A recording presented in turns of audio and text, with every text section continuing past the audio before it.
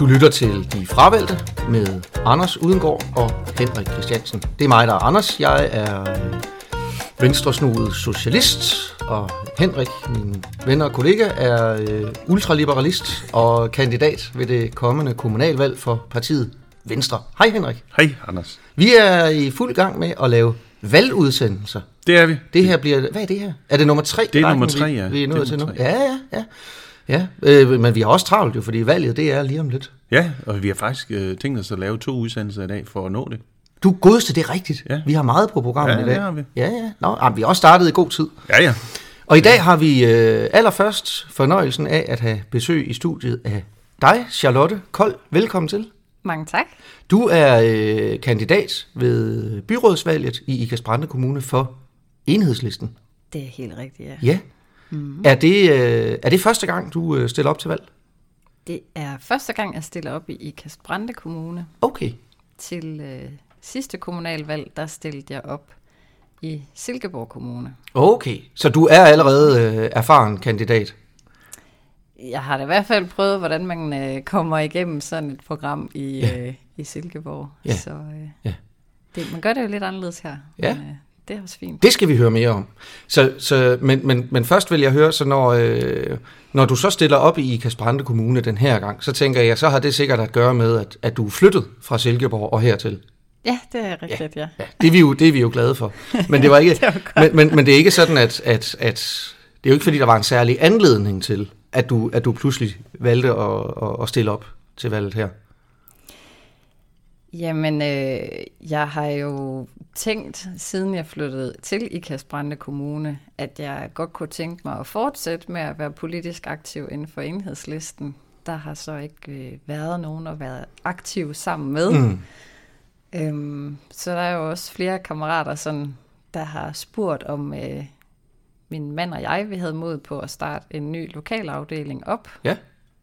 Det vil jeg sige, det har jeg gået og tykket en hel del på, fordi det er altså sådan en stor mundfuld. Og jamen, siden vi flyttede til Engesvang, der har vi også fået en datter mere. Ja, tillykke. Så tak. Så det er også det der med at have 2 små børn, og så skulle starte det, og have fuldtidsarbejde ved siden af, og alt det der. Ja. Men jeg kunne godt mærke, når vi nu nærmede os, så begyndte det at blive sådan mere...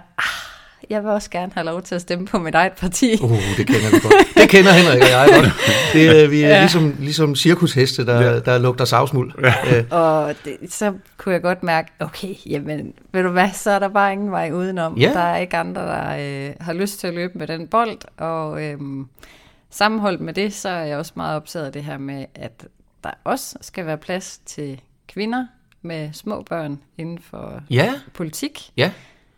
Så jeg manglede simpelthen nogen, jeg havde lyst til at stemme på. Ja. Og så har du valgt den bedste af alle løsninger, nemlig selv at stille op.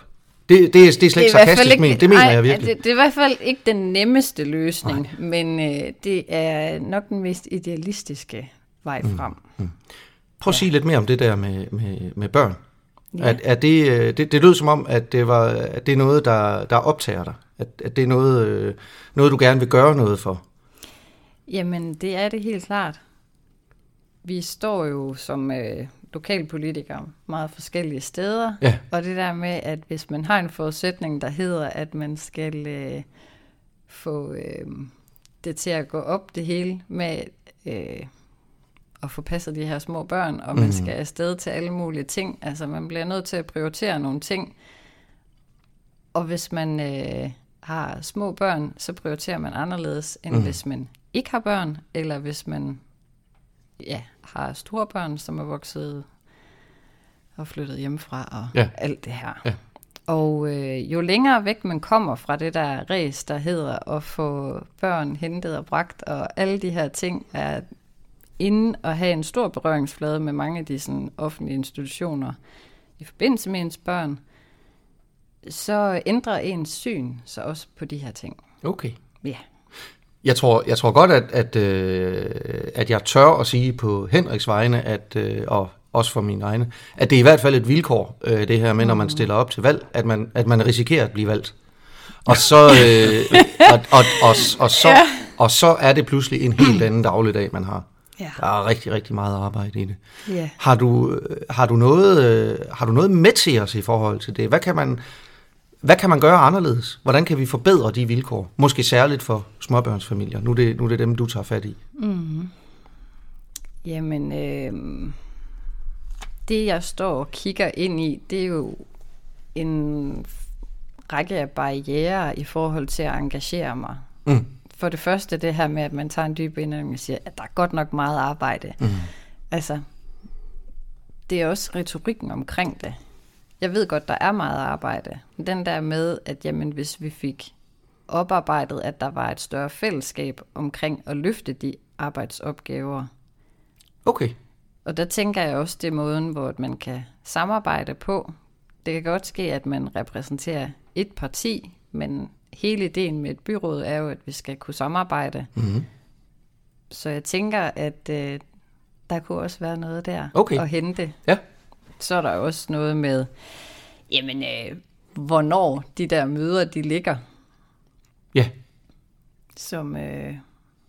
det er lange arbejdsdage. Som gerne lige ligger i enden af en i forvejen lang arbejdsdag, og som gør, at man ikke får set sine børn den dag, enten da man afleverer dem om morgenen. Jeg har en oplevelse af, at noget man tit taler om, særligt i forbindelse med kommunalpolitik, det er jo den her, vi har jo taget en principiel beslutning i Danmark om, at det at være kommunalpolitiker, det er et halvtidsarbejde. Og det har vi jo gjort, fordi vi synes, at det har værdi, at man bevarer sin tilknytning til et, så siger jeg, almindeligt arbejdsmarked ved siden af os. Ja. Er du enig i det, eller kunne det i virkeligheden være en idé, at vi købte folk helt fri, var jeg lige ved at sige, ikke? Altså i Enhedslisten, der er man jo også af den overbevisning, at det er rigtig godt, at man har en tilknytning, og ikke er sådan levebrødspolitiker. Hvis det er, at jeg kommer ind i byrådet, så skal jeg jo også betale partiskat, fordi at jeg skal ikke være motiveret af at gå ind i det her arbejde af økonomiske årsager. Så... Jeg kunne godt tænke mig at spørge, fordi nu sagde du lige i indledningen der, at du synes, at der skulle være plads til kvinder.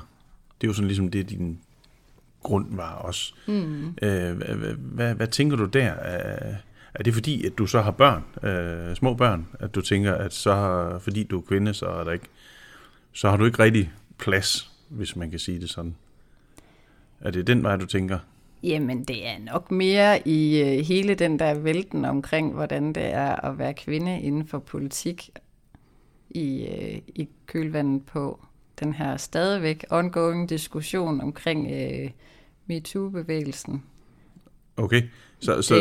Altså, et eksempel, der hvor at, der blev kigget på, at jamen, det kunne jo, min mand, han er også medlem af Enhedslisten, han har ikke stillet op til byrådet før, men der blev ligesom kigget på, jamen, om det var ham eller jeg, der skulle stille op, hvor jeg var sådan lidt, jamen, det nemme var jo, hvis det var ham, fordi så var der ligesom nogle forventninger, som er anderledes i forhold til, hvordan at man gør familie.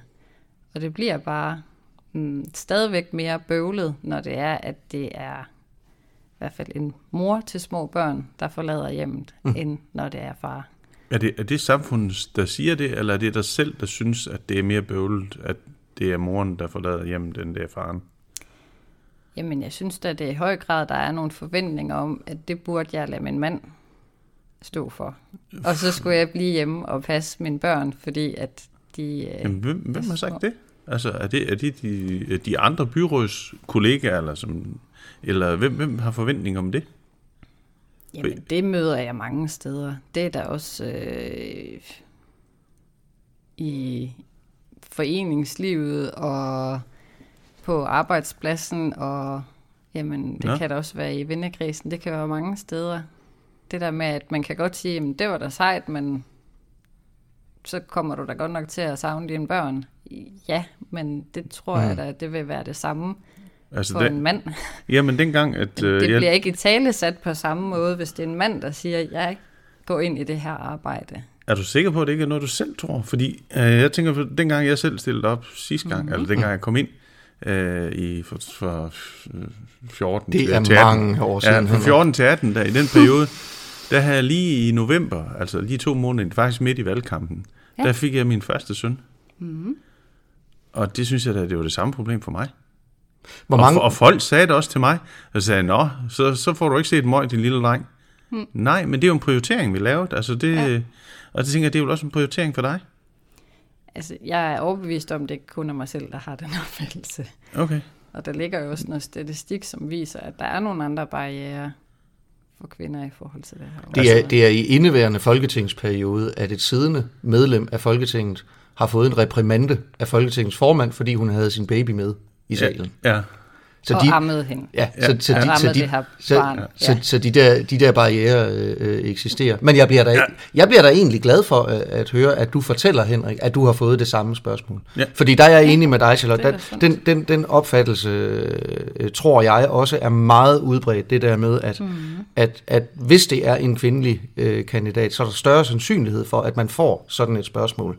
Ja, det vælger I at sige. Altså jeg tænker bare, at det, og hvis vi lige tager det eksempel med kvinden, der ammede sit barn nede i Folketingssalen, det er sådan ren fysiologiske grunde, så kunne det ikke være en mand, der har gjort det. Men hvad nu, hvis jeg var i Folketinget og har taget min søn med dengang?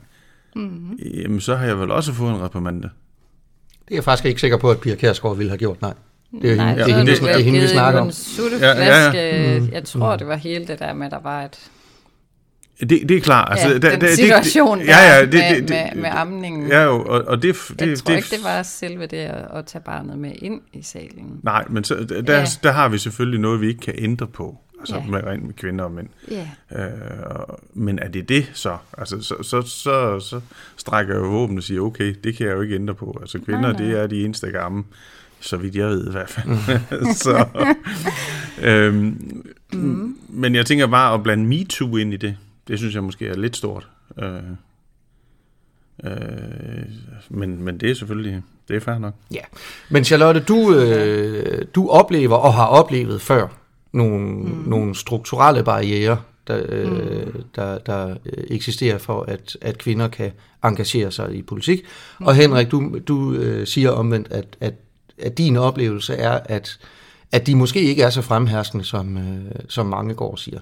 Det er jo fint at have en uenighed om det. Men nu tænker jeg, at vi skal høre meget mere om Enhedslistens politik, fordi den begrænser sig formodentlig ikke til nej, det er helt rigtigt. Hvis nu du bliver valgt til byrådet, Charlotte, det er dig, der bliver valgt, hvis det sker, ikke også? Jeg er simpelthen den eneste, der du har fornøjelsen af at være den eneste kandidat for Enhedslisten. Ja. Når du så bliver valgt, hvordan tænker du, at vi vil kunne se i Ikast-Brande Kommune, at oppositionen, som jo i mange år har været tegnet udelukkende af Socialdemokratiet. Jeg antager, at der stadigvæk er et borgerligt flertal efter valget. Ja, det håber jeg også. Ja. Hvordan vil man kunne se i Ikast-Brande Kommune, at den opposition nu er blevet udvidet med Enhedslisten? Jamen, jeg tænker det her med, at i Enhedslisten, der arbejder vi rigtig meget for at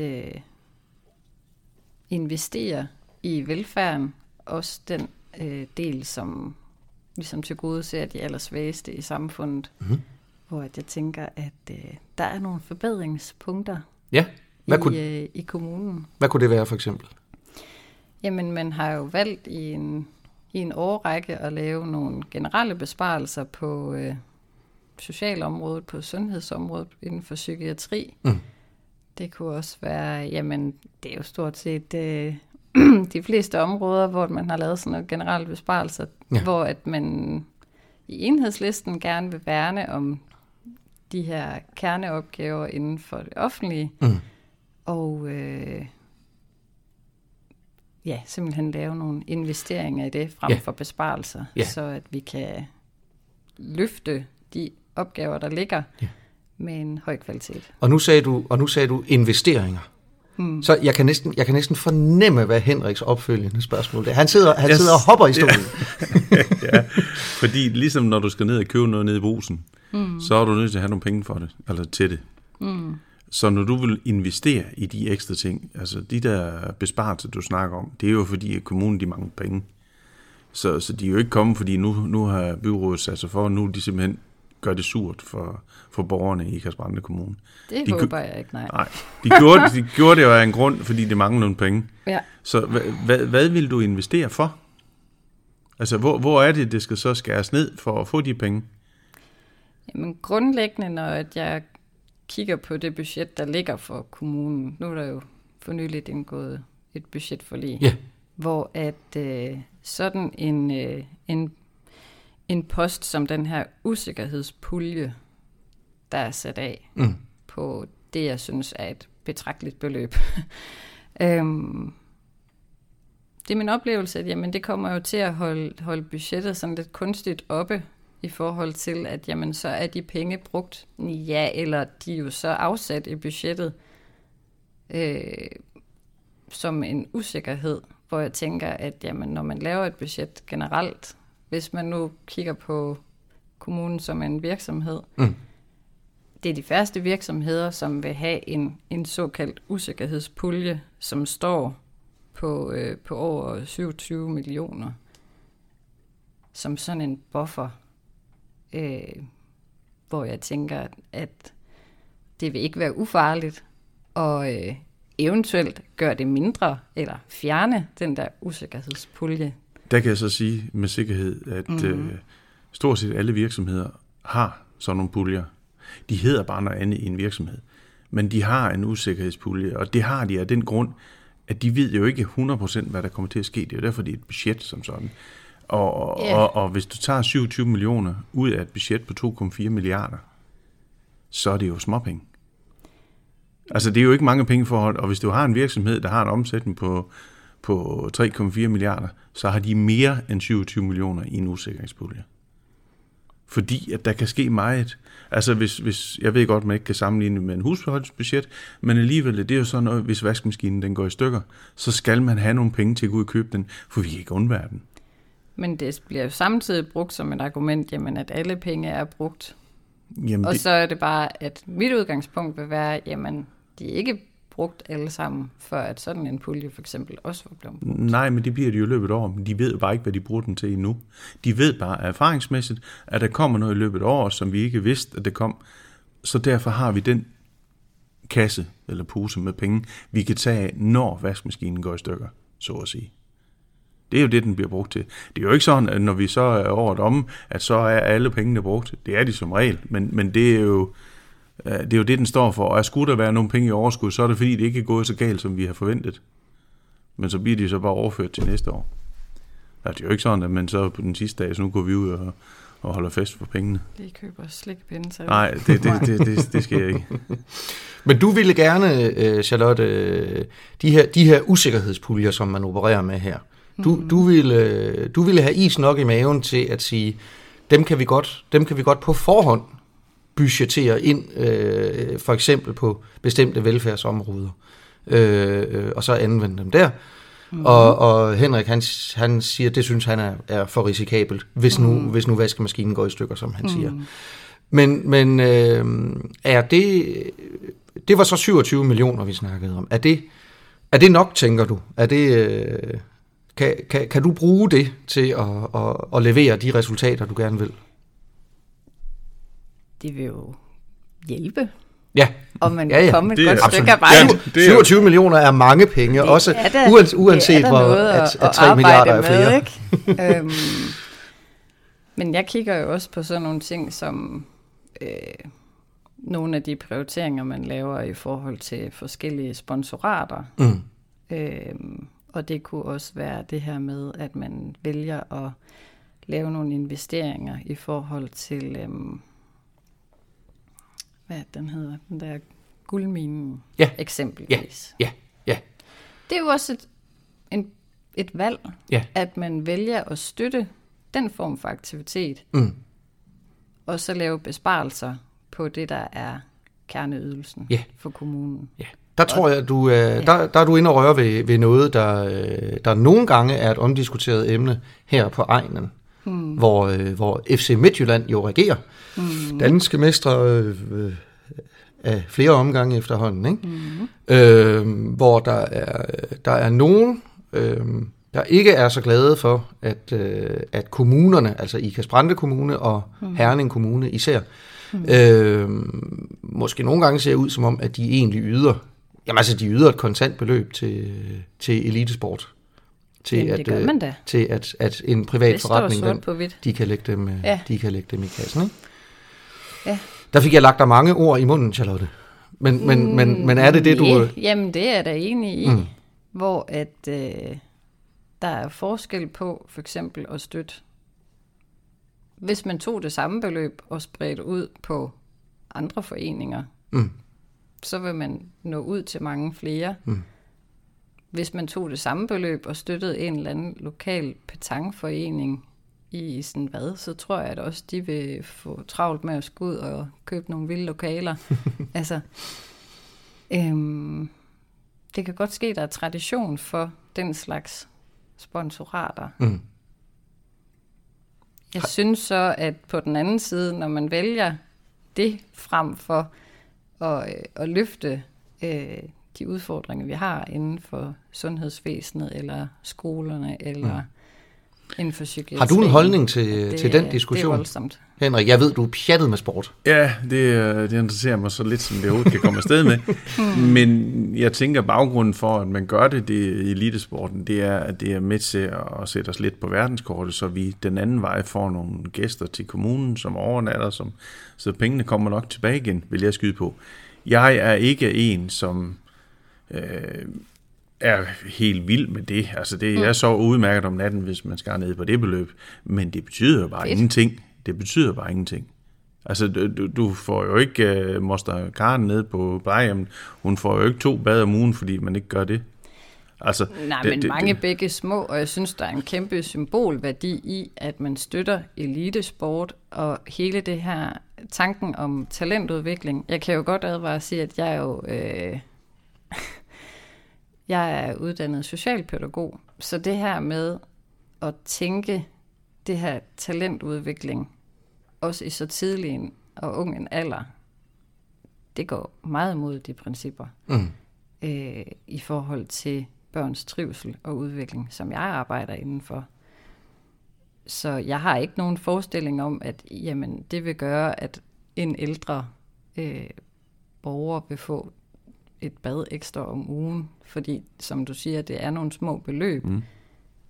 Men det er nogle af de ting, jeg vil pege på, at jamen, det var da lavt hængende frugter. Jo, men jeg tænker bare, at det, jeg godt kan lide i det, hvis jeg skal tage nogle af de positive ting, det er, at hvis vi har nogle talenter, så har vi også muligheden for at hjælpe dem på vej. Fordi det der med at have en fællesnævner, en lav fællesnævner, som vi alle sammen skal hives op på, det kan være godt nok. Men hvis der er nogen, der stikker opad, så synes jeg, det er ærgerligt at stoppe dem. Jeg synes også, vi skal have mulighed for at løfte dem. Men er det en kommunal opgave at dyrke det talent? Jo, det er jo det, jeg ikke synes. Nej, men altså, jeg har sådan lidt, lidt ligesom operaen i midten. Det giver vi også et støtte til, for de kan ikke leve i sig selv, fordi der er simpelthen for få i vores kommune, der lytter det. Man skal være smagsdommer over, om nogen de gerne vil have det. Og hvis vi vil have noget opera, det skal gå til, så er vi nødt til at støtte det. Hvis vi vil have noget elitesport, så er vi også nødt til at støtte det. Ja, det var da, jeg synes da egentlig, det var da et spændende spørgsmål, Charlotte, hun stillede der. Hvis vi har særlige talenter, burde de så ikke netop være dem, der af sig selv kan udvise det her frie initiativ og engagement, uden nødvendigvis at skulle have, men jeg tror, have skattekroner i ryggen? Jo, men jeg tror bare, at det er også det er godt for kommunens image, og i den vej, hvis vi får styrket imagen den vej, så får vi også penge tilbage i kassen. Så jeg tror, det er lidt ligesom, som udgangspunkt, så noget som kunst og kultur og sådan noget. Det er jeg ikke så varm fortaler for. Men jeg ved godt, man bruger en del penge på det, fordi at hvis man ikke havde det, så kommer der ikke udvikling tilbage i kommunen. Så derfor er jeg okay med, at man bruger nogle penge på det. Selvom jeg som udgangspunkt, det der kunst og kultur, det er ikke så meget mig. Nej. Men jeg ved bare, hvad det kan give af sideeffekter, så derfor vil jeg godt være med til det alligevel. Og jeg synes også, det område er vigtigt, hvis det er, at man bruger det til at skabe nogle nye fællesskaber, som er ligesom et grundelement i forhold til at styrke folks mentale sundhed. Så det der med at gøre det for at skabe prestige for en kommune, det argument, det synes jeg ikke er godt. Men hvis man netop tænker det ind i en større tanke i forhold til, hvordan at man kan skabe noget mere unikt i et lokalt område, og hvordan man kan understøtte, at der bliver en større sammenhængskraft, og der kommer nogle nye fællesskaber omkring de her events eller kulturinvesteringer, så synes jeg, at det kan være vigtigt. Men lige den der med at skulle investere så massivt i sådan noget med talentudvikling for ganske få individer, det synes jeg ikke er kommunens opgave. Jamen, den individ er jeg jo ligeglad med, hvor jeg står økonomisk. Så det er jo kun fordi, jeg vil hjælpe dem, fordi vedkommende har et talent. Uanset om det er så en fra nogle fattige vilkår, hvis du skal bruge det ord. Ja, jamen, eller, det er heller ikke lige det, jeg går ind og skældner i, men der er jo bare en skævvridning i, hvem der bruger det der. Og hvis vi ser på det, vi bruger på kunst og sådan noget, jamen i princippet, så kan man sige, jamen så ville jeg da egentlig hellere have, at Karen hun fik 2 bade nede på plejehjemmet, hvis det var det. Men jeg er godt klar over, at holde kunsten i live, kan man sige, og man bruger de penge på det, jamen det er med til at give nogle sideeffekter.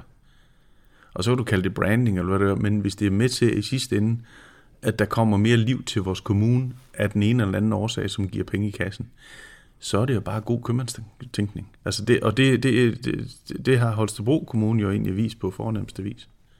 At det, at de massivt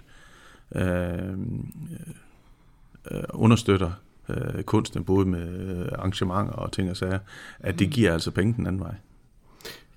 Jeg har 2 holdninger til lige det der, altså hvis det er FC Midtjylland, vi taler om.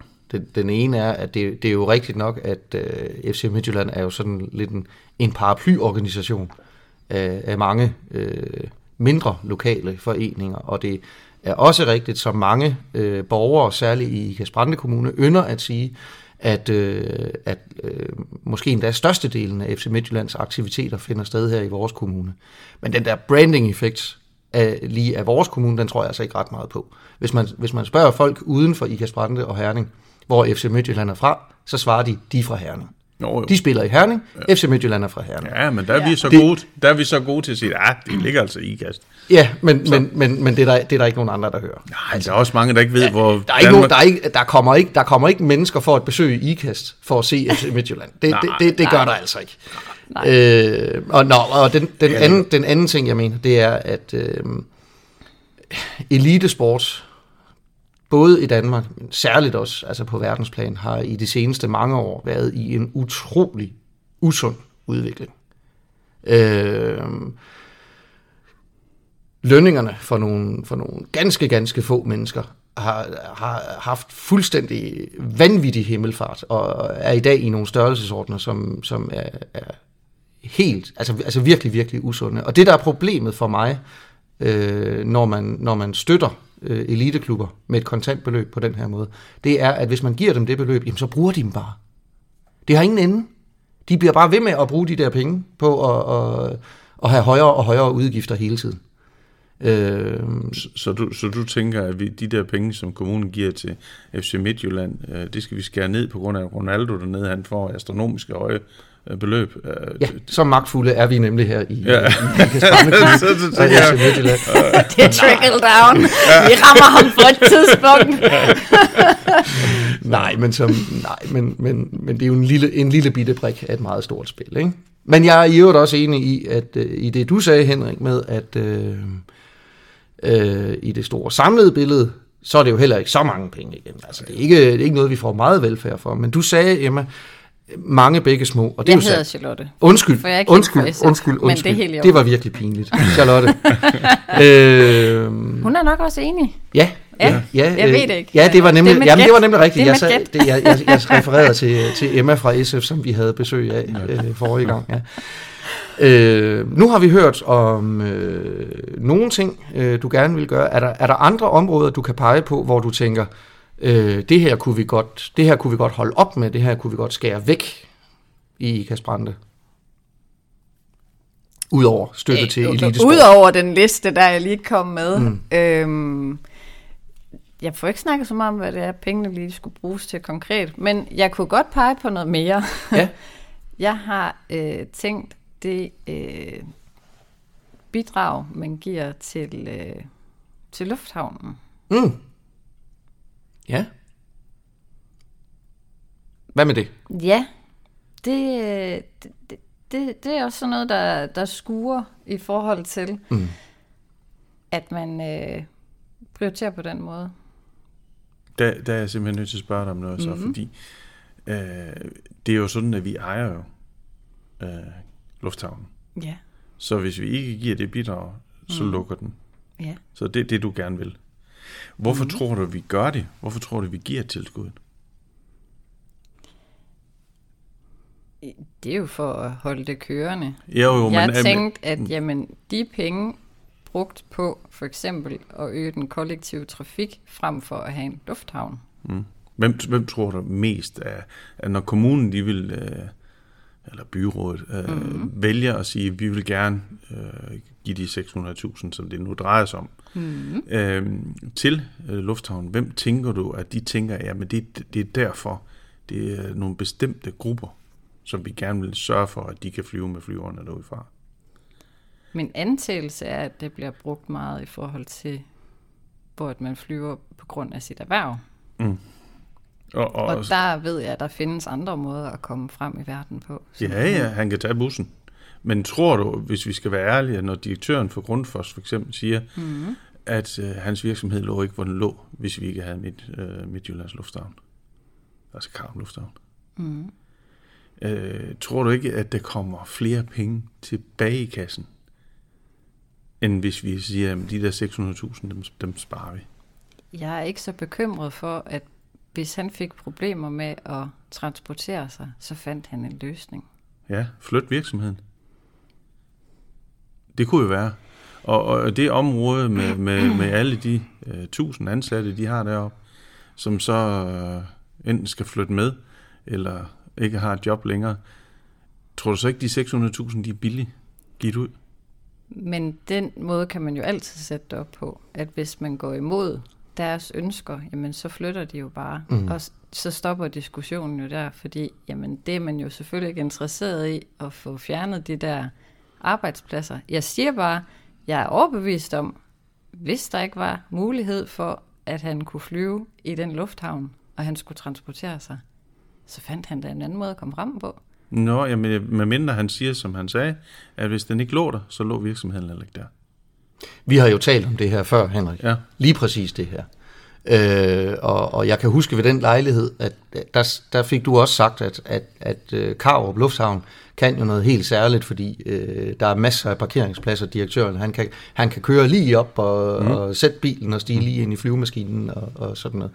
Der ligger jo en rigtig vigtig signalværdi i, at hvis direktøren for Grundfos siger, det skal jeg have, ellers så gider jeg ikke at være med, at du så siger, så bliver vi nødt til at give det til ham. Ja. Og det siger jeg gerne, fordi alternativet er værre. Okay. Hvis det så drejer sig om, at de skulle have 50 millioner af vores kommunekasse, så er vi nødt til at tage op for og imod, og det er klart, det vil jeg ikke. Men 600.000, så tænker jeg bare, ud af 2,4 milliarder, det er et lille beløb. Ja, men som Emma sagde, vi er ved at have haft flere konkrete ting på bordet. Ikke? Men ikke nogen, der er noget penge i. Beløbet stiger. Nej, ikke hvis du tager dem en for en, men det stiger jo hver gang, der kommer noget. Men indtil videre, så de 27 millioner, de er fair nok. Jeg tror så ikke, at du kan spare de 27 millioner på usikkerhedspuljen, for der kommer noget hen ad vejen, som man ellers førhen ville bruge af usikkerhedspuljen, som du kommer til at skal bruge alligevel. Så derfor har du ikke de 27 millioner der. Men på de andre der snakker vi under millioner af gangen. Så der er måske 2-3 stykker, så lad os da sige, at I har 5 millioner. Det betyder jo ingenting. No. Men det er jo den måde, du sætter det op ved at underkende, at man kan bruge den pulje. Hvis man bare har 100 arbejdspladser mindre i området. Det er udgangspunkt. Hvis man har 100 arbejdspladser mindre, som enten tager det op som arbejder, som er afhængige, det kan være bedst, eller det kan være andre steder, som så ikke har det job længere, så er det jo endnu dyrere. Så har du ikke bare de 5 millioner, som vi nu, hvis vi sagde, at vi havde alle dem, hvis du tog alle de områder, så vil du jo mangle 20 millioner, eller mere måske. Så altså, det er jo der, hvor det er jo købmandsregning. Altså, jamen, nej, for det er en række af hypoteser, du stiller op. Selvfølgelig, men de er jo ikke ukendte hypoteser. Hvis du kiggede på, okay, de her virksomheder, du nævner, det er Grundfos, og det er bestseller. Jo, men det kan være Siemens. De det tjener kan være pænt. Ja, det gør det. Okay, kunne de købe deres egen helikopter? Ja, det er der også nogle af dem, der har. Ja. Men det ændrer jo ikke det ved det. Jamen, fordi det er det, de skal have deres medarbejdere. Det er jo ikke direktøren selv alene. Det er jo, når medarbejderne skal have. Han får ikke lov at flyve i helikopteren. Nej, men det er jo måden, du sætter det op på. Hvor at vi skal blive ved med at servicere, at der er nogle private erhvervsdrivende, som bliver ved med at vækste på bekostning af, at vi så ikke yder den kernevelfærd, som jeg synes, vi skal. Men på grund af, at de virksomheder, de vækster, så har de flere arbejdspladser, så er der flere ansatte, der kan betale skat i kommunekassen. Hvis vi dropper det andet, så vi ikke får den vækst i virksomhederne, så har vi ikke den indtægt. Så det er sådan lidt at fodre hunden med sin egen hale. Hvordan at den indtægt, den svinger jo meget. Jo, altså hver virksomhed, den kan have et overskud. Og hvis man nu investerede i at gøre, at der var flere, der flyttede til kommunen, så vil det jo være nogle andre skatter, man fik ind. Jo, men det er så rigtigt. Så det er jo nogle forskellige valg, hvor jeg siger, at der vil jeg prioritere anderledes. Okay, ja. Og det kan jeg godt forstå. Altså den der, Henrik, den der revolverpolitik, hvor en direktør siger, hvis ikke jeg får mulighed for at køre lige op foran flyvemaskinen med min dejlige bil og sætte den, så gider jeg bare ikke at være med. Altså, det synes jeg som politisk engageret er utilfredsstillende, hvis man skal ligge under for det. Der må også komme et tidspunkt, hvor man kalder folks bluff, ikke? Vi har også tidligere talt om, at Ikast-Brande Kommune er Danmarksmester i erhvervsvenlighed. Ikke? Altså, der må være grænser for, hvor meget vi skal servicere de mennesker. Mener du ikke det? Er der noget, du ikke vil være med til? Ja, selvfølgelig er det okay. Det. Altså, men man skal ikke købe sig til indflydelse, det er ikke det, jeg siger. Men jeg mener, vi skal give den så gode rammer, vi kan. Og hvis det her det er en mulighed for, at infrastrukturen på det område virker med et bidrag på 600.000, det er da helt klart, at jeg vil da helst have, det kunne køre i sig selv. Men det kan det så bare ikke. Nej. Og så længe det er så lille et beløb, så er jeg okay med det. Godt. Og vi skal selvfølgelig lige sige, at det siddende byråd i Ikast-Brande Kommune meget, meget alvorligt jo har fortalt os, at det her det er et helt ekstraordinært tilskud, der er blevet givet, og det kommer i hvert fald ikke til at ske igen, på trods af, at de har sagt præcis det samme hvert eneste år siden dengang jeg sad i byrådet, og det er den onden lyn med mange år siden. Nå, Charlotte, nu skal du have lov til også at fortælle noget mere om, hvad pengene de så skal bruges til. Jamen, der er hele det her område inden for særligt psykiatrien og ældreområdet, hvor at vi jo ser ind i, at jeg synes, vi skulle lave nogle investeringer i forhold til forebyggelse.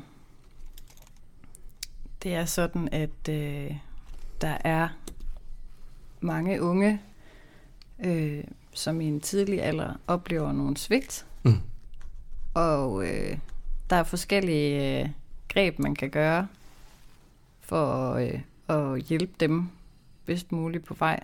Men det er sådan, at man i mange år har sparet så meget på det her område, at der er mange, der falder igennem.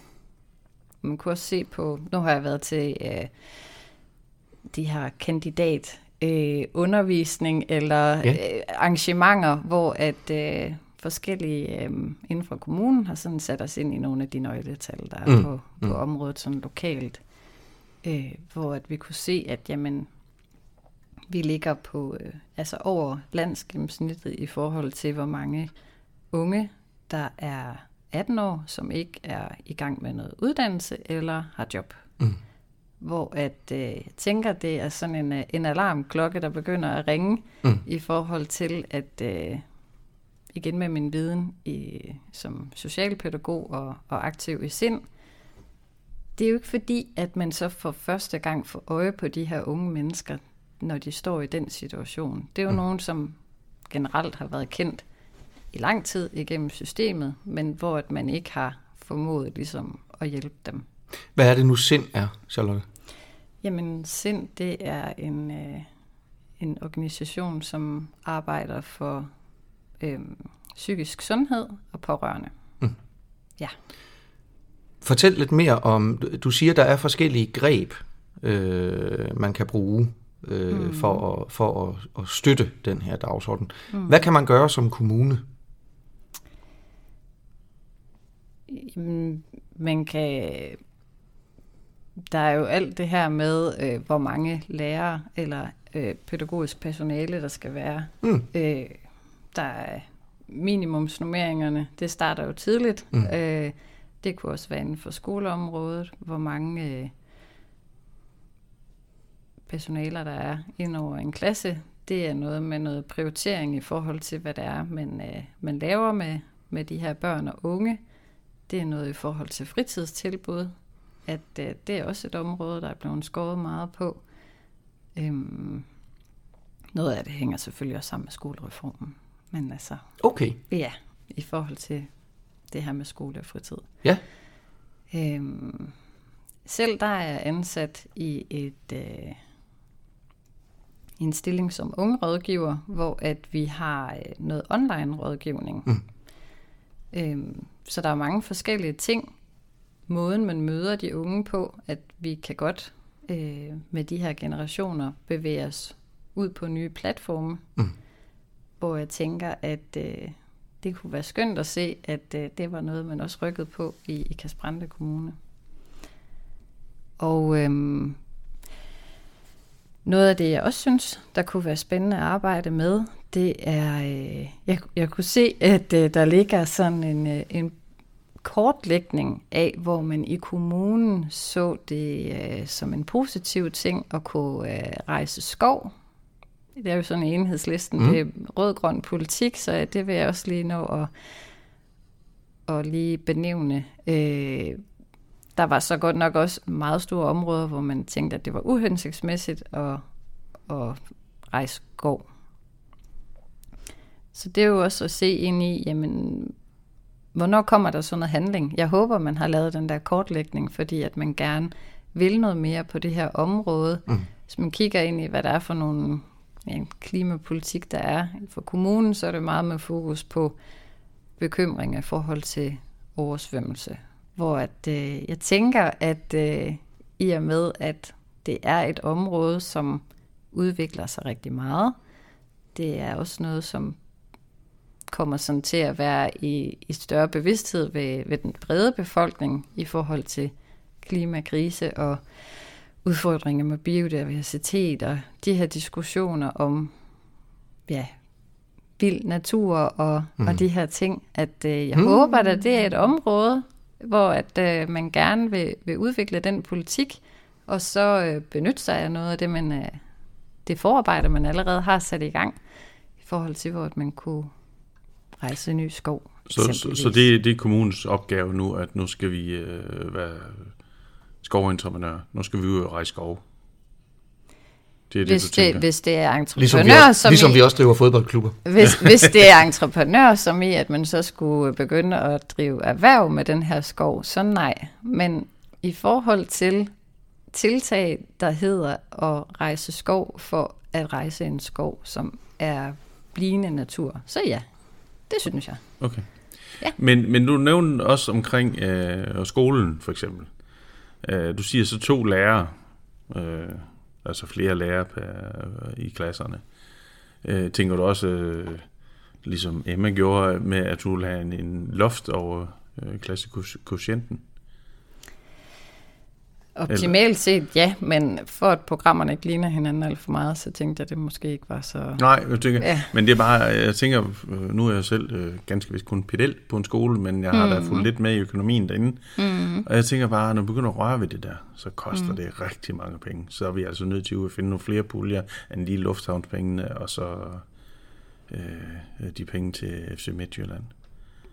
Så jeg tænker bare, sådan, hvis vi virkelig skal ind og røre de områder, du nævner også ældreplejen, der vil du også gøre nogle ting. Kan du være mere specifik om, hvad du tænker, at vi skal gøre der?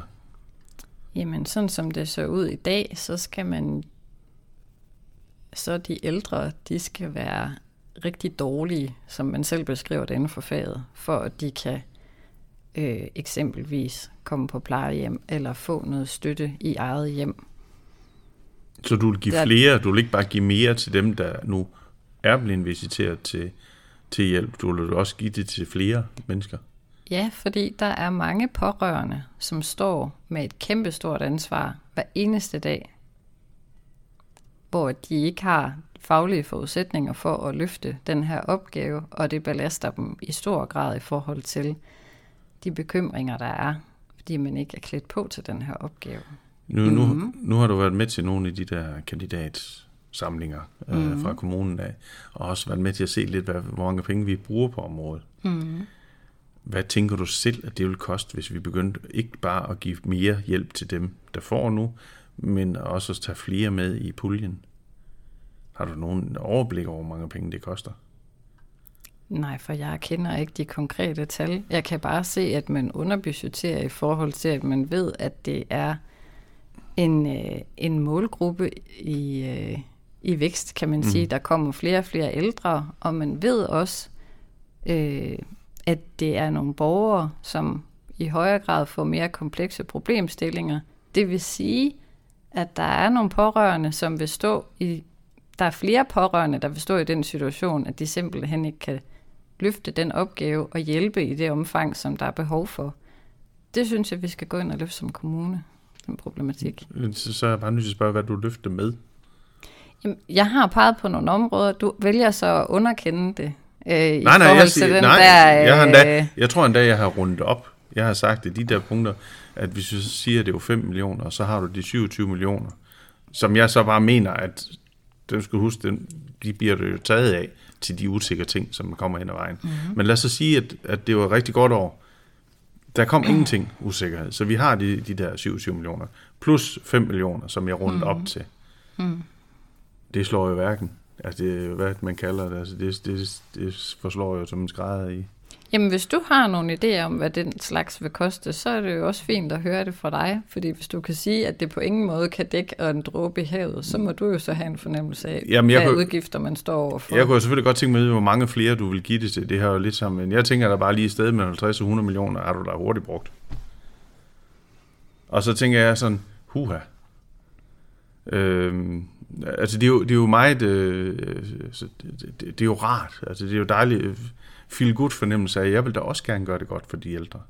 Og kunne jeg har en far der snart fylder 90, som får hjælp. Kunne han have behov for lidt mere? Ja. Og gør vi selv noget ned? Ja, selvfølgelig gør vi det. Og ville det være både rar, og hvis vi ikke har kunnet det, så ville det også være godt for ham. Det er helt klart. Men jeg tænker bare, hvis han skal have mere hjælp, så skal alle de andre jo også have det. Og jeg tænker bare, det er godt nok mange penge. Så tænker jeg da, at vi skal ud og finde nogle penge et andet sted.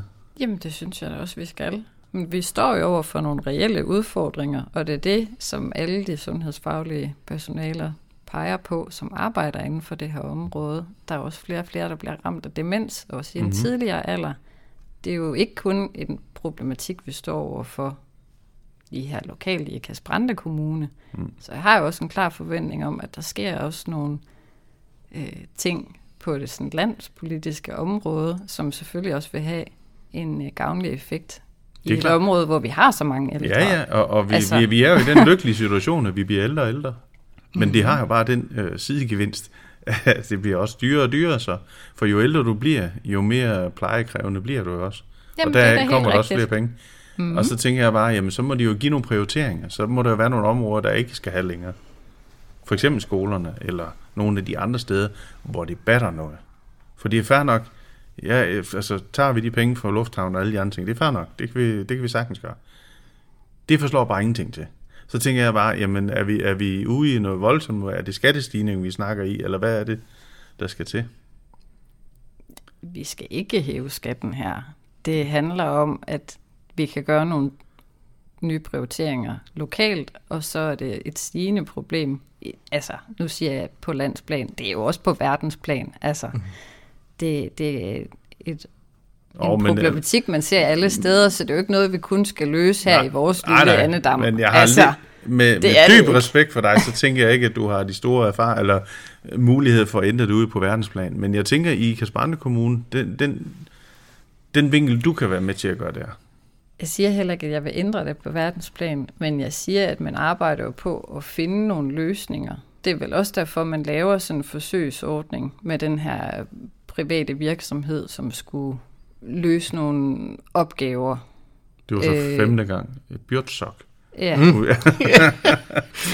Det ved du ikke, Charlotte, men det ender vi altid med at tale om. Nå, okay. Men der har man jo så valgt at lave et udbud, hvor jeg siger, jamen hvis man nu holder de penge til at have sine egne ansatte i kommunen, og få oparbejdet den erfaring, og have et større beredskab i forhold til personaler, som løfter den her opgave, så var vi jo bedre stillet. Altså, man skulle lave det samme, som de gjorde, vi skulle bare bruge nogle flere penge på det. Jeg tænker, at hvad havde der været i vejen for, at man havde lavet en forsøgsordning med det her inden for de kommunale rammer, i stedet for at sende det et udbud? Jamen, det er jo ikke, fordi det kom i udbud. Ikke fordi vi skal snakke så meget om Birtsak-modellen derude. Det er jo fordi, der kom på et virksomhed, der siger, at vi vil gerne prøve det her. At det var jo ikke blevet til noget overhovedet, hvis det var ikke, der var kommet på et firma, der siger, at vi vil gerne prøve det her. Jamen, Jo, de idéer, de kom efter det. Han har lavet en rapport 2 år tidligere over det, og kommunen har, jeg husker i den periode, jeg sagde der imellem 14 og 18, der var vi en tur i Holland og se, hvordan det fungerer i praksis. Så det er jo ikke, fordi kommunen ikke var opmærksom på, at den mulighed var der. Men det er jo kun, da Bjørn Kjærsø Andersen egentlig lagde det op på bordet og siger, men det her skal vi ikke prøve at sætte det i system. Nu lavede han en rapport, det er det, han startede med. Og så sidenhen, så kom han så med, jamen jeg vil gerne prøve det af. Men Bjørn, er det ham, der var direktør for det? Ja. Vi er enige om, at der skete noget, der gjorde, at man tog på den studietur. Og at det koncept ikke blev drevet af det offentlige. Det man kom ned og besøge. I Holland? Jo, ja. Birtsak-modellen, det var også en non-profit organisation, ligesom det er herhjemme. Ja. Ligesom det var. Nu er det jo desværre gået i konkurs.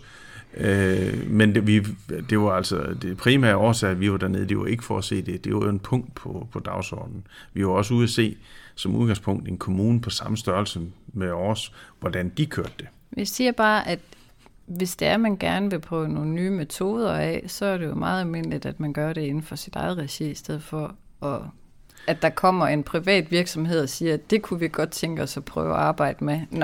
Hvad bliver det næste, så der er nogen, der kommer og siger, at de gerne vil arbejde med? Jeg tror, jeg brugte billedet dengang i vores udsendelse for lang tid siden med, at hvis du forestiller dig en stor supertanker, hvor i stedet for at du havde olie i tanken, så har du bare vand. Hvis du så tænker nu her i den her virksomhed, nu vil vi godt prøve noget nyt, så nu tager vi en lille sejlbåd, og så stopper vi den ned i tankene. Så kan den sejle rundt der, og så prøve noget nyt. Men den vil stadigvæk komme samme vej, eller samme sted hen som store supertanker, fordi det er den, der driver værket. Hvis du virkelig skal prøve noget nyt med åbent sind, så er det bedre at tage den sejlbåd og sætte uden for supertankeren. Så den kan sejle helt den modsatte vej, hvis det er det, den har lyst til. Det er jo et udgangspunkt at have. Henrik, du og jeg, vi talte også med Frank Heidemann, som er formand for Sundheds- og Omsorgsudvalget, og i hvert fald dengang også var gruppeformand for Socialdemokratiet, som stemte imod det her forsøg. Ja. Og han fortalte meget tydeligt og klart, at de ville gerne være med til at prøve nogle af de her ting af i offentligt regi. Ja. Når flertallet i Ikast-Brande Kommune valgte, at man ikke skulle gøre det, at det ikke skulle finde sted i regi af det offentlige, så var det i høj grad en ideologisk beslutning. Jo, men det var først, jeg siger bare, hvis ikke Bjørn Kjærsø Andersen var startet i starten med at både lave rapporten, men så var det slet ikke kommet på tapetet, så har vi slet ikke prøvet det. I andre kommuner, der kører de, som de gjorde for 5 år siden. Altså det er det samme. Nu tager vi så det skridt, og jeg tror ikke, det skridt, det var blevet taget, hvis ikke Bjørn han havde taget den skridt, han gjorde dengang. Nej, og det er jo en fin idealistisk forskel. Ja, på, ikke? Jo. Nå, det var ikke... Nej, men om ikke andet, altså jeg synes, der er flere af de her ting, der ligesom hænger sammen, også i forhold til den udfordring, man har med rekruttering til de her forskellige velfærdsområder. Hvis vi står og kigger ind i, at vi skal leve op til de minimumsnormeringer, som kommer, jamen vi skal jo starte på et tidspunkt med at ansætte det personale. Hvis vi venter til den frist, der hedder, at det er 25, vi skal have indfriet det, man kan jo allerede sige nu, at der mangler uddannet personale. Hvordan kan vi imødekomme det og finde nogle gode løsninger, sådan at vi sørger for, at vi har det uddannede personale, vi får brug for i den sidste ende. Vi er jo så heldige, at vi har ovenikøbet et pædagogseminar i kommunen. Så det er jo også sådan noget, jeg er meget nysgerrig på. Jamen, hvordan kunne man lave nogle samarbejder der, så at der er en udvikling i forhold til at være med til at uddanne sit eget personale, og modsætningen den her ideologi om at opdyrke talentudvikling. Men får du flere pædagoger, fordi du holder op med at støtte talentudvikling? Jeg er sikker på, at hvis man lægger den energi, man lægger på det her talentudvikling, hvis man lagde den et andet sted, så vil det være et sted og et område, som udviklede sig. Okay. Ja. Regeringen har jo også som mål, at vi skal have 1000 nye sygeplejersker. Og det er længe siden, at vi skulle have haft dem. Men der er jo den fysiske problem, at vi har dem ikke. Altså, der er ikke nogen, der er uddannet endnu, eller ikke i den rækken, i den mængde i hvert fald endnu. Så vi kan jo godt sætte en grænse. Det tror jeg også, regeringen gjorde, at det nu skulle vi have 1000 nye sygeplejersker. Derfor det ikke kommer over. Det hjælper jo bare ikke, hvis de ikke er der. Og det samme sker der jo også med minimumsnormeringen. Hvad sker der, hvis vi kommer frem til 2025, og så vi ikke har fået uddannet nok? Det er der, hvor jeg tænker, jamen, vi har da mulighed for at påvirke det bare lidt her lokalt. Okay. Der er også noget, der gør, at jamen, kunne man arbejde med, at det var en mere attraktiv kommune i forhold til fastholdelse. Så det der med det manglende sundhedspersonale, nu blev det jo lagt frem på en af de her seminarer, hvor man bliver klædt på som kandidat til byrådet, at vi i kommunen havde en rigtig ærgerlig statistik i forhold til, at vi har et højt sygefravær inden for det her område. Jamen, hvis man gik ind og løste nogle af de udfordringer, der var der, så man passede bedre på det personale, man faktisk har, så vil det jo også være en hjælp. Ja, men tror du, vi får flere tilflyttere, hvis vi for eksempel fjerner den mulighed for, at når folk de ser, jamen nu her i kommunen, der satser de også på talenterne? Tror du, at de siger, at det gør de så ikke i kommunen her, så nu har de fjernet det, så nu vil vi da flytte til kommunen, altså vil vi ikke?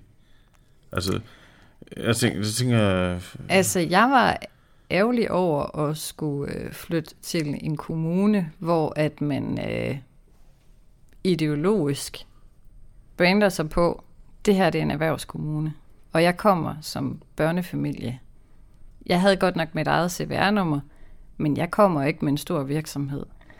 Der er noget i måden, vi møder folk på, med det her med det her trofæ med at være en god erhvervskommune, og det her med talentudvikling, hvor jeg tænkte, det er ikke noget, jeg ser mig selv ind i. Du tænker ikke, at det er med til at give de muligheder, fordi vi har et stærkt erhvervsliv, så har vi også mange arbejdspladser, og vi er jo en speciel kommune på det område, fordi vi har faktisk flere arbejdspladser, end vi har borgere i den arbejdsdygtige alder. Og det synes jeg da ikke er en god ting.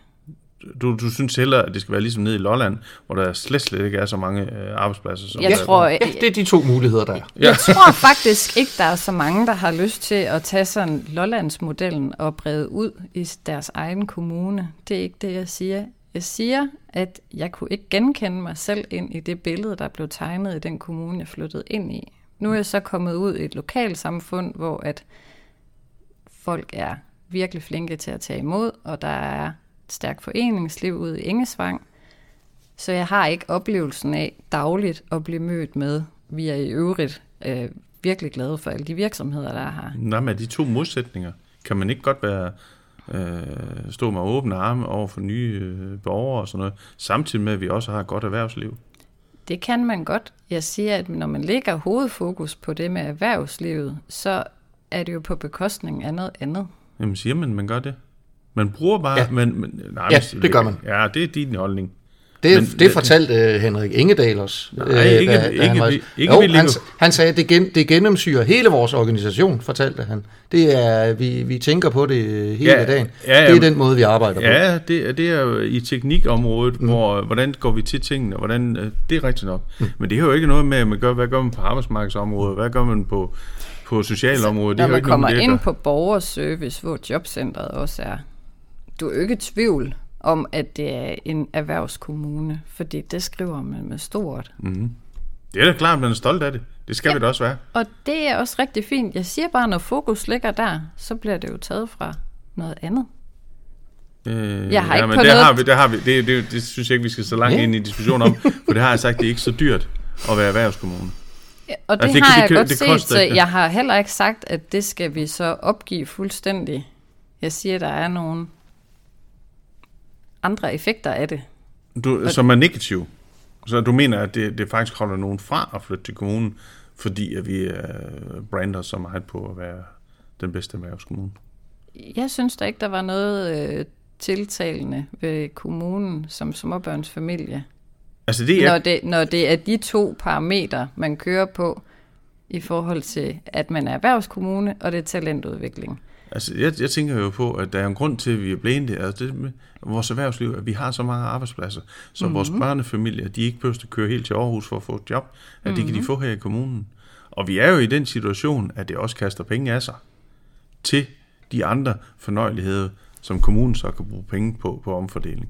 Jeg tænker på, at vi er jo den kommune i Danmark, som eksporterer mest i gennemsnit per indbygger. Vi ligger lige knap 1 million per indbygger, hvor den næste er Ballerup med 430.000, tror jeg der.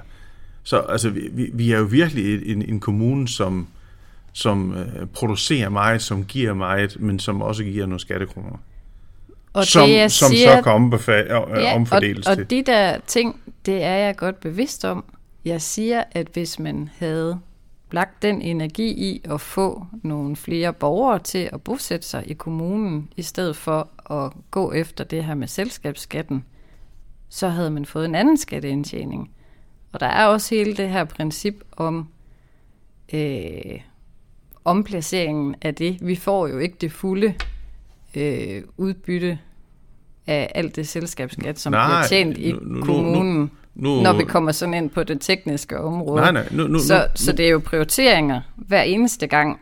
Det er klart. Så hvis man gerne vil mere erhverv, og det er ligesom den kurs, man har sat, så har det jo nogle betydninger i forhold til, hvem det er, der flytter til kommunen, om det er en virksomhed, eller det er en familie. Ja, men nu kan jeg ligesom mærke på dig, at vi er sådan set enige om, at vi gerne vil have nogle borgere til at flytte til kommunen. Mm-hmm. Der er vi enige.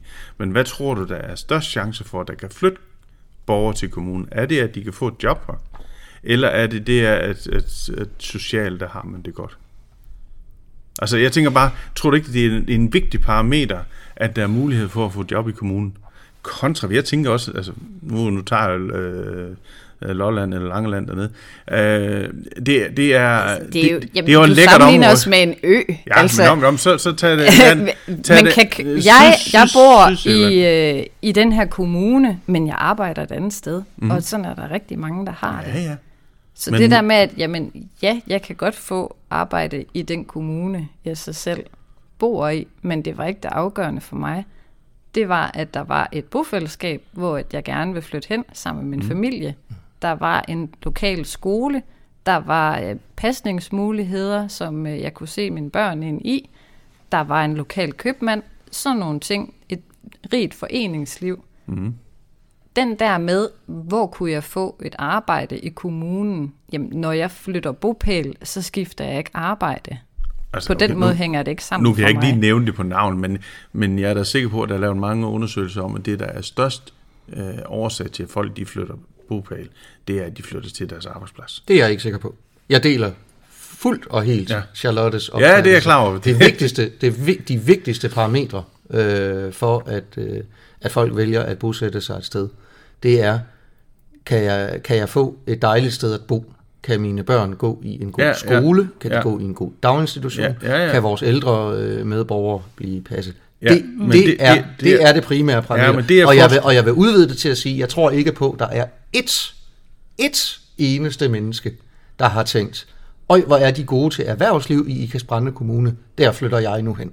Nej, det er ikke derfor, de gør det. Nej. Det, de gør det derfor, det er, at de siger, nu har jeg fået et job på f.eks. Siemens, nu flytter jeg ikke til Kalundborg. Så flytter man selvfølgelig herhen omkring. Men det, der betyder noget, det er så, jamen, hvor skal jeg flytte hen? Skal jeg flytte ud på landet et eller andet sted? Eller skal jeg kigge på, hvad er der af byer? For eksempel Brande. Kan Brande tilbyde de ting, jeg gerne vil have? Er der den dagpleje? Er der alle de der ting, som jeg gerne vil have? Jamen, så kunne jeg måske godt finde på at flytte til Brande. Eller så kunne det måske være, at jeg vil flytte til Ikast stedet for, men jeg flytter det til området, hvor min arbejdsplads er, fordi det er det vigtigste. Godt. Jeg synes altid, det er en succes for vores program, når vi finder frem til præcis, hvad det er, vi er uenige om. Ja. der er en ting, jeg rigtig godt kunne tænke mig at nå her til sidst, Charlotte. Og det er egentlig, altså det er træls at blive ved med at tale om det, men jeg kan også lige så godt sige, at hverken du eller Henrik slipper for det her i valgkampen. Altså. Vindmøller. Ja. Vi taler stort set ikke om andet her i Ikast Brande Kommune. På grund af det gode vejr? Ja. Lidt med Naturfredningsforeningen, men ellers så er det vindmøller for resten. Ja. Har du nogen holdning ind i den her diskussion, der handler om, at en gang imellem bliver der bygget en vindmølle, måske i nogle udkantsområder, i nogle tyndt befolkede områder. Og så er der nogen, der bliver glade for det, og der er nogen, der bliver rigtig, rigtig kede af det. Det er noget, vi kan bruge lang tid på at tale om. Hvordan løser vi det der? Den fik du lige lov til at finde en løsning på. Altså punkt 1, skal vi overhovedet have vindmøller ude, eller skal vi ikke have dem? Og hvis vi skal have dem, hvorfor? Og hvis vi ikke skal have dem, hvorfor? Jeg vil sige i forhold til det der med vindmøller, at det er jo et område, som jo også udvikler sig helt vildt.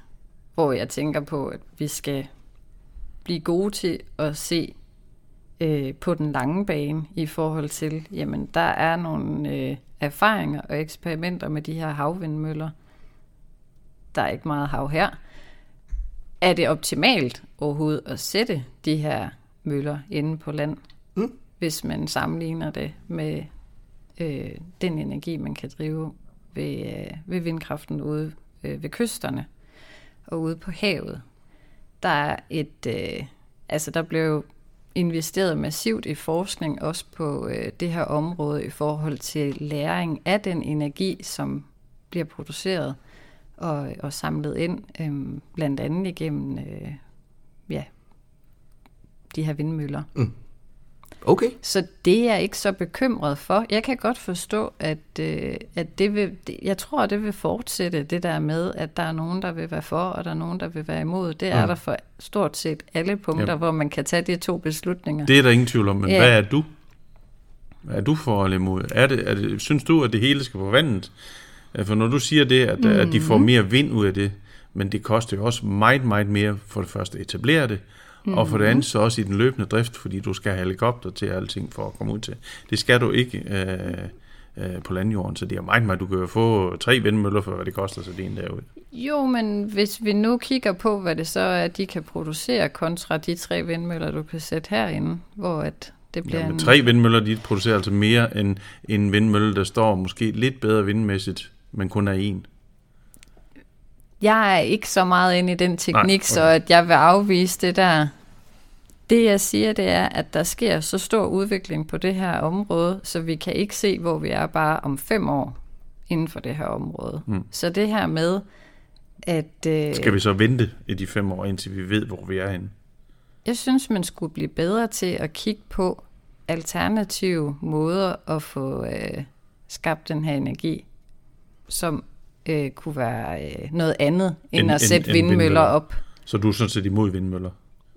Det får du mig aldrig til at sige, at jeg er imod vindmøller. Okay, det skal give mening. Så det der med, at man sætter vindmøller op, og det ødelægger nærmest et helt lokalsamfund, fordi at man bliver splittet i for og imod, og hvem det går ud over, og kompensation og alle mulige ting. Jeg tænker, det her område, det er i rivende udvikling. Ja.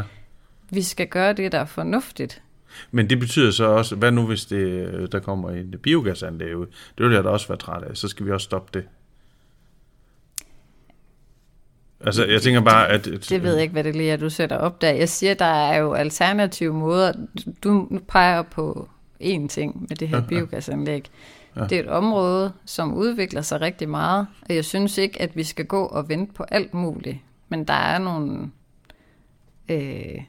nogle muligheder, vi kan gøre nu, og der er nogle muligheder i fremtiden, som vi ikke kender til. Så vi skal ikke bare klø på med en grøn omstilling. Det kan vi godt lige... Ja, det får du mig heller ikke til at sige, fordi det er ikke det, jeg bliver spurgt om. Nej, okay. Men så lad mig omformulere. Du synes sådan set, det er en god idé med vindkraft og vindmøller, men det skal så bare være ude på vandet. Det skal ikke være herinde på land, hvor det kan genere nogen. I nogle tilfælde, ja, så er det den vej, jeg synes, vi skulle gå. Okay. Når du nu bliver valgt til byrådet, Charlotte, så vil du helt sikkert mere end en gang blive bedt om at tage stilling til lige præcis sådan noget her. Ja. Altså vedtagelse af en lokalplan til at opsætte en mølle et eller andet sted. Mm. Og det vil også være sådan, at uanset hvad du gør i den sag, så er der nogen, der bliver meget, meget vrede på dig. Ja. Er du klar til det? Det tager jeg med. Ja. Der er som regel mindst 2 holdninger til hvert et spørgsmål. Ja, det bliver man også næsten nødt til. Charlotte, det har været en fornøjelse at snakke med dig. Du skal videre ud og føre valgkamp, og det er ganske forfærdeligt vejr udenfor. Der er jo heller ikke nogen, der sagde, at jeg skulle afsted i dag. Skal du ud og hænge valgplakat op? Når den tid kommer, ja. Ja. Det skal jeg da. Ja. Og der står ikke region på nogen af dem, vel? Du stiller ikke op til regionen. Jeg stiller også op til regionen. Sådan. Jeg synes lige, de skal have med. Så der kan vi også stemme på dig. Ja. Når man kigger i postkassen efter noget valgmateriale omkring Enhedslisten i Ikast Brande, så kommer man til at kigge langt, fordi jeg har valgt ikke at skal have husstands omdelt mit materiale. Mm. Og det er i forhold til det klimaaftryk, det gør, og jeg synes, at det er ikke den måde, jeg har lyst til at dele mit budskab ud og stoppe folks postkasser fylde med ting, de ikke har bedt om. Men har du flyers, du sådan kan give til folk, hvis du nu møder dem på gaden, for eksempel? Det har jeg i et lille oplag. Ja. Okay, super. Ja, den glæder jeg mig til at læse, når vi mødes ude på gaden, fordi valgkampen er jo kun lige startet. Det er den, ja. Hvis du lytter til det her nu, så har du fundet det enten på Spotify, eller iTunes, eller andre steder, hvor du henter podcasts. Eller også har du fundet os på Facebook. Der har vi nemlig en side, der hedder det samme, som vi selv gør, De Fravalgte. Hvis du kommer forbi den, så vil vi være rigtig glade for, at du smider en lille hilsen. Det kan være noget ris, det kan være noget ros, eller et forslag til, hvad du synes, Henrik og jeg skal tale om en anden gang. Charlotte Kold, spidskandidat for Enhedslisten. Tusind tak, fordi du gad at besøge os. Selv tak. Det var en fornøjelse.